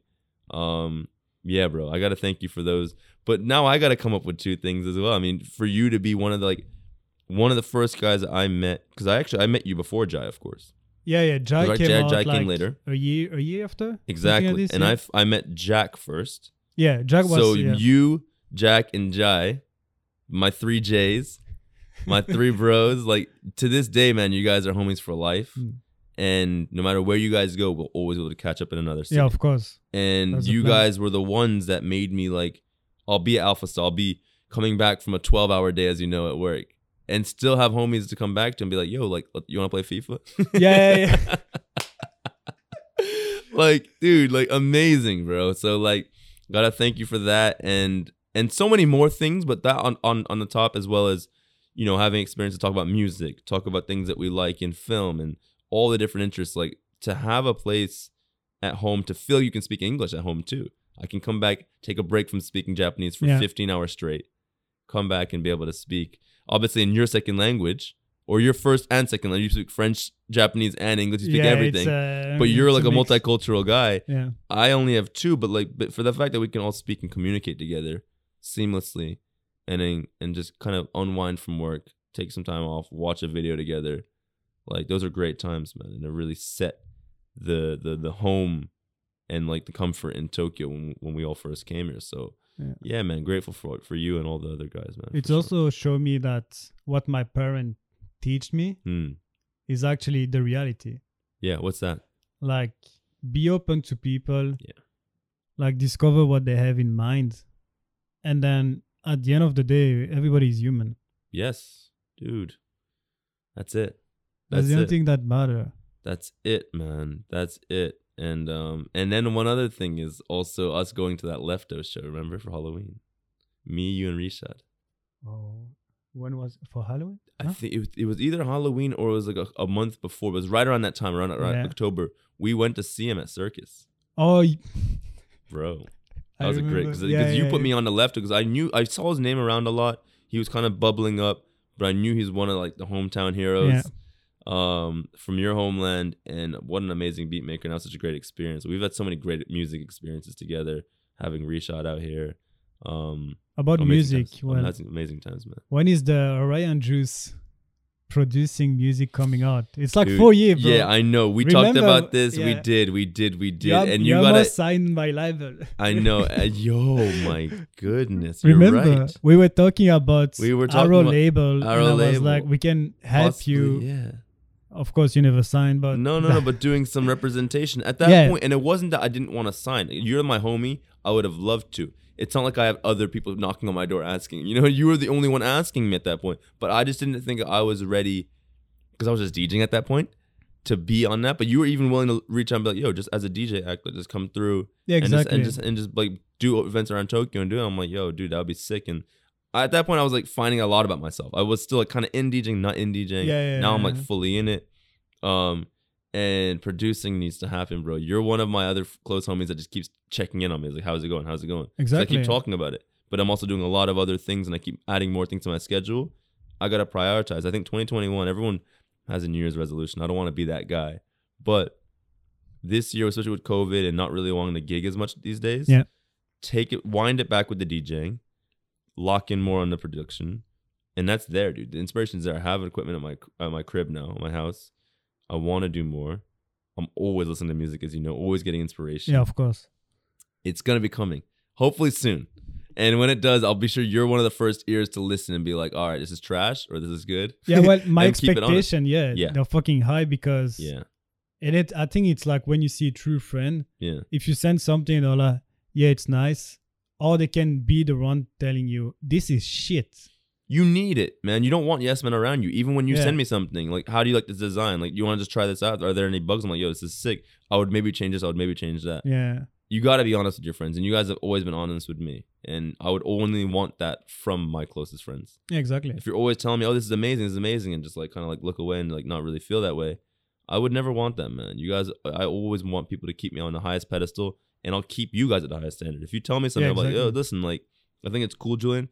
Personally, I would maybe tweak this, but I don't know if you want to take that feedback or not, but that's how I feel. Yeah. And then we can have conversations like that. That's what you want, man. So hopefully I'll get your review soon, but I'll make some edits. I think I'm going to start with edits, party edits, that I can just kind of share with my network of DJs in Tokyo. Yeah. It'll be fun because edits are much easier to make than making a song from scratch. And then that way I can make like club edits. And if people have interest for it, I can just send it to friends and they can play it out. And then also maybe work on some like original stuff as well. The more I get into DJing, I'm going through the back door now, where some people produce first and start DJing. I'm the one that's getting so passionate and like continuing to DJ so much more that my inspiration for production and my ear for production and passion is growing more. Yeah. Whereas before, when you clocked in with me 2.5 years ago, 3 years ago, the passion might not have been as strong. The fire might not have been as strong. I was like, maybe DJing is what I want to do right now. But the more I do it now, same way I feel about football. I played football all the way up into college. And as soon as I left college, I was like, I took a little bit of a break and then I had this passion run over me where I'm watching games every weekend. Yeah. And I'm like, damn, if I had this when I was 12, I might be playing for some big club. I don't know. But like, I was always talented, but it's like the passion sometimes comes later and you got to follow that fire when it comes. Yeah. And just take it on. I'm quite sure you can play for Tottenham, right? Oh my goodness. This guy, man. Yo, end this conversation now. For those that don't know, I'm an Arsenal fan. We just lost 2-1 to Everton. Times are tough in the head of Orion these days. Julian just came through and just gave a little jab, a nice little jab, because he knows I'm an Arsenal fan, and there were a lot of Belgians on Tottenham for a bit too, remember? Yeah, but at that moment, we were actually like watching all together because man. Vertonghen, I was more like on Tottenham side. Yeah, for sure. And then Vertonghen was there, Dembele was there, and I was like, and then every time there was all those guys. Your team against my team was like, huh? Yeah. Exactly the same happened when at the World Cup. Yep. Remember England, Belgium? Dude, Belgium, Japan. 2 match. Belgium, Japan. Wait. People need to know that story. This was the craziest moment I had in Japan. So, England, Belgium, easy. We beat you twice. All right. Be easy. All right. But Japan, I was scared as fuck for so many reasons. That was heartbreaking. I was actually watching the match at the Belgian embassy. Yes, you told me this. I forgot about it. With all of my colleagues and some people from the share house, and of course, all Japanese. Mm-hmm. And then we get our ass kicked. Almost. It was like 2-0 or 2-1 at the halftime. Yep. I was like, something like that. What the hell is going on? And then, of course, all of my Japanese friends start teasing me. And I was like, bro, tomorrow I have to go to the office in a Japanese company where my manager is half French, half Japanese. Wow. Probably one of the worst combinations. Oh my God. And then the rest of the company is like, half of them are like Japanese. Yeah.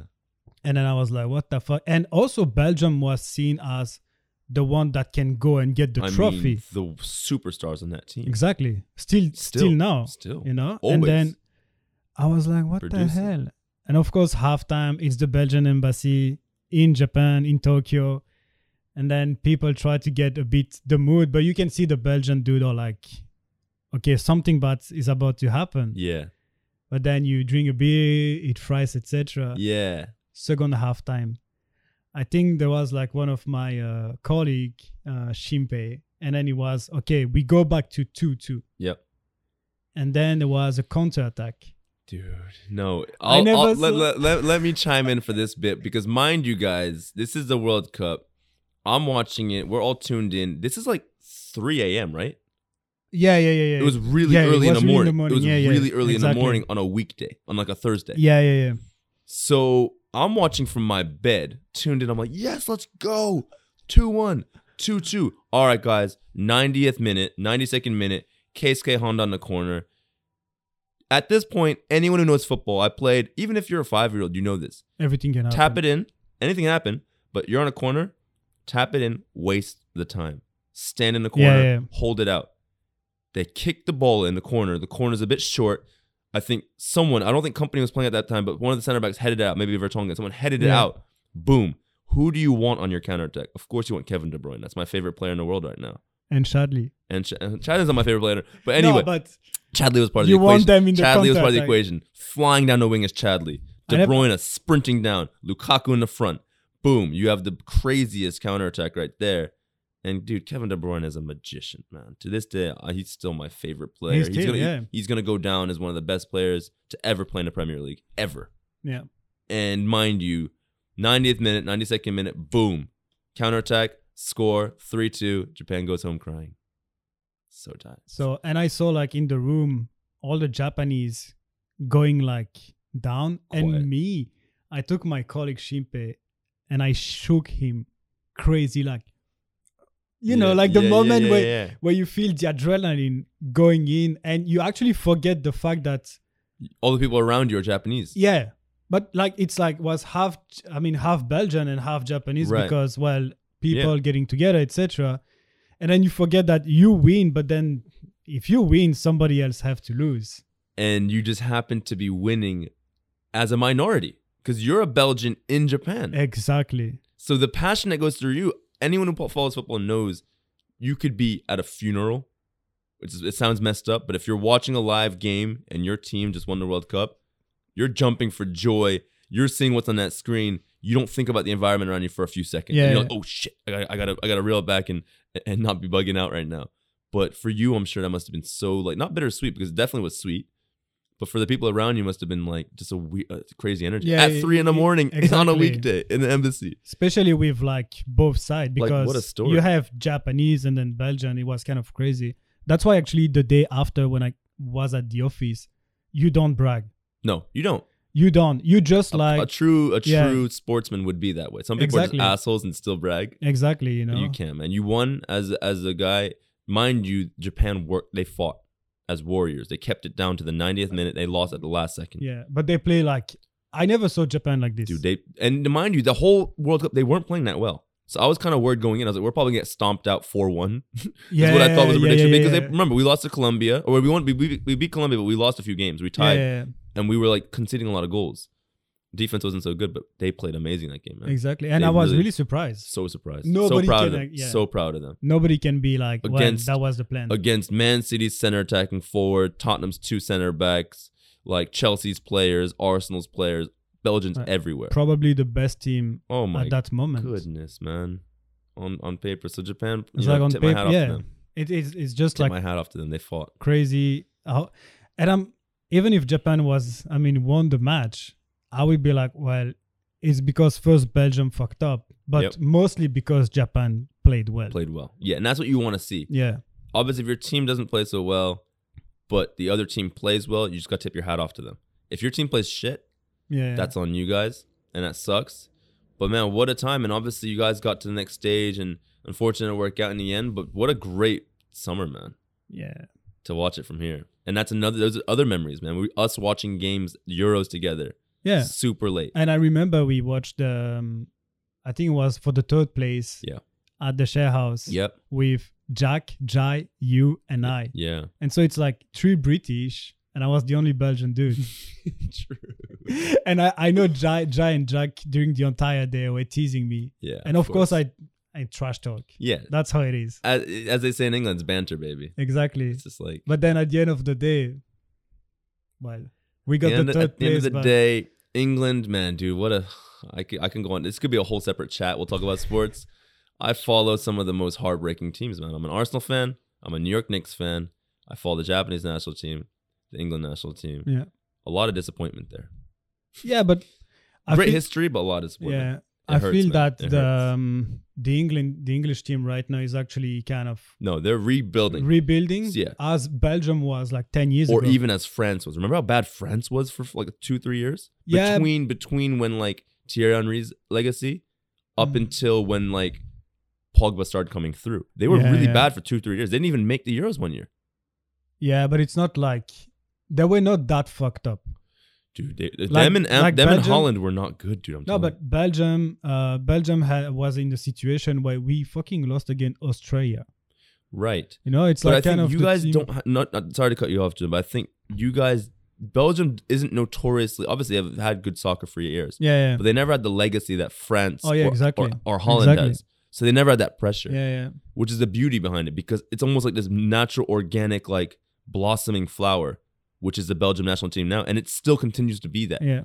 It blew up out of this, out of the cement, out of the concrete. Yeah. Came out and just produced not just the first 11, 20 to 25 players that don't even make the national team that are world class We players. have so many like that don't even. I mean, remember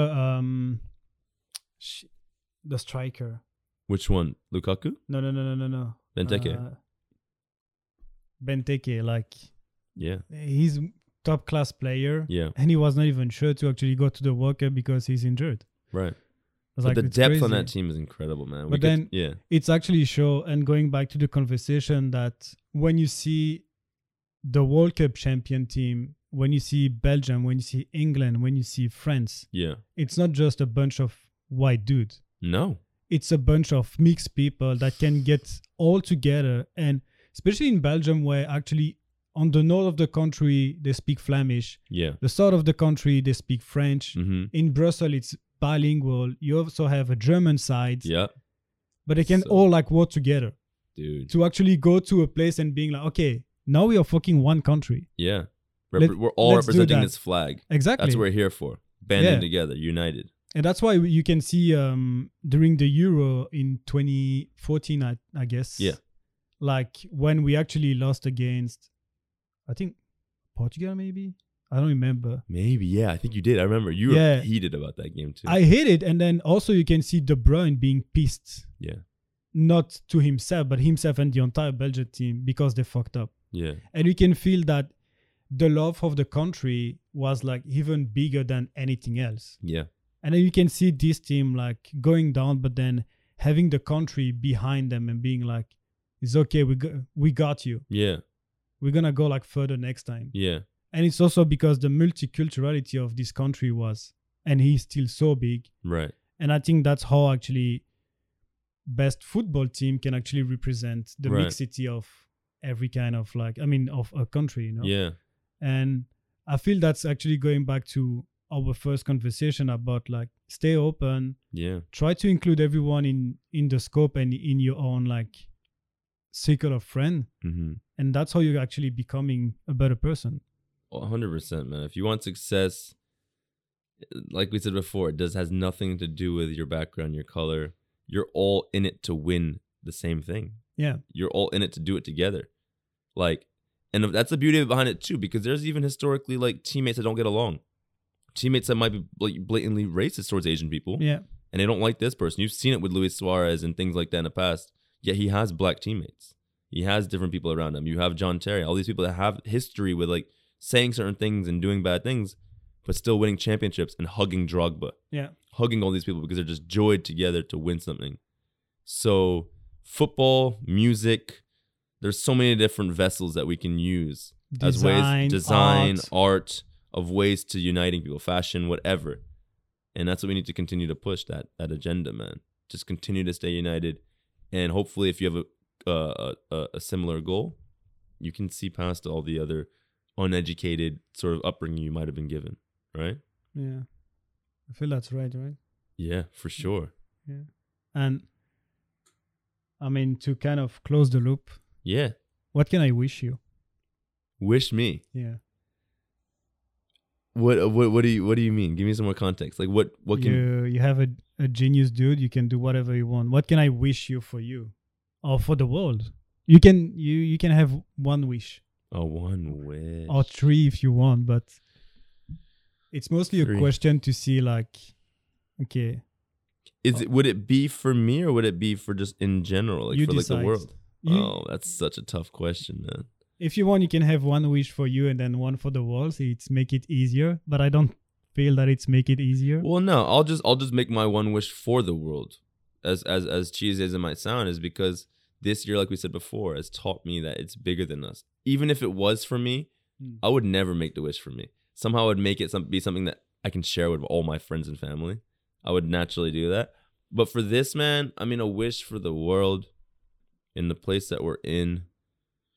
I mean, it could be something as vague or as like kind of cliche as like, world peace. I'm not going to say something like that. You know what I mean? But I do want, because I think there is a beauty behind struggle. So the place we're seeing with both COVID and diversity in the world, you need to have this struggle. If I just wished there was no racism in the world, you wouldn't have the appreciation for other things. Yeah. So it's part of the natural ecosystem. So it wouldn't be fair for me to even wish of that. What I do wish for, because it's not guaranteed, is that the human race learns from their mistakes and grows faster than they are intended to grow. Because what I believe is that we will eventually get through all this, and naturally as humans, if we don't, natural selection happens and we get eradicated from the earth. So with that also comes with global warming, comes with diversity. I want all these things to happen, and I want them to happen the way they should naturally. But if I can speed that up, that would be my wish.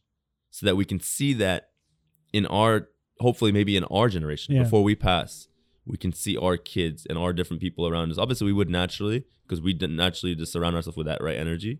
But we can go anywhere and almost see a colorblind world, or see a world with peace and happiness through humans fighting together to get through it. I don't want to just erase the issues, because they would defeat the purpose of civilization. We have to get through the struggle, but I want to see maybe if I can speed it up, put on fast forward but ×8 or something. That would be my wish, maybe. Yeah. Nice. I mean, thanks, Orion, for joining me. That was really dude, like, of course, man. It's so a pleasure. cool. What a great way to start my Sunday, man. Exactly. Come in off a little bit of sleep from the night before. See this man, this handsome Belgian man, like before me, having conversations, having like just great catch-ups on mic. On mic, and it's actually taught me like a lot of stuff, Yeah, and amazing questions. And I do also want to, thank you for having me on here. Obviously, I know you have many different topics you have on here, and I was introduced as a multifaceted, like design, creative, whatever. We didn't even really talk much about it, obviously, exactly. which is the beauty about it. Like we have a natural connection, friendship. It's kind of just like this podcast episode is kind of just like us chopping it up, catching up. And anyone who wants to tune in, please listen. I mean, Julian's got so many great things up his sleeve and in the works. Stay tuned. He's got so many amazing episodes coming up and so many amazing things coming up in the future. Thanks. It looked like you do the outro. I was trying to tag team it. I was trying to give you the power. Who is the host? It's like, no, but that's cool. That's cool. I mean, it's good. And as I say, I'm really proud to be your friend. Homies and dude. Bros. It's like saying bros from another mother. Yeah. It's really like feeling that way. For sure, man. And there is only like a few people you can say that. Absolutely. And, Absolutely. I mean, I just sent you a message, and I remember I was like, okay, you want to be in, and you told me like right away, for sure. Yeah.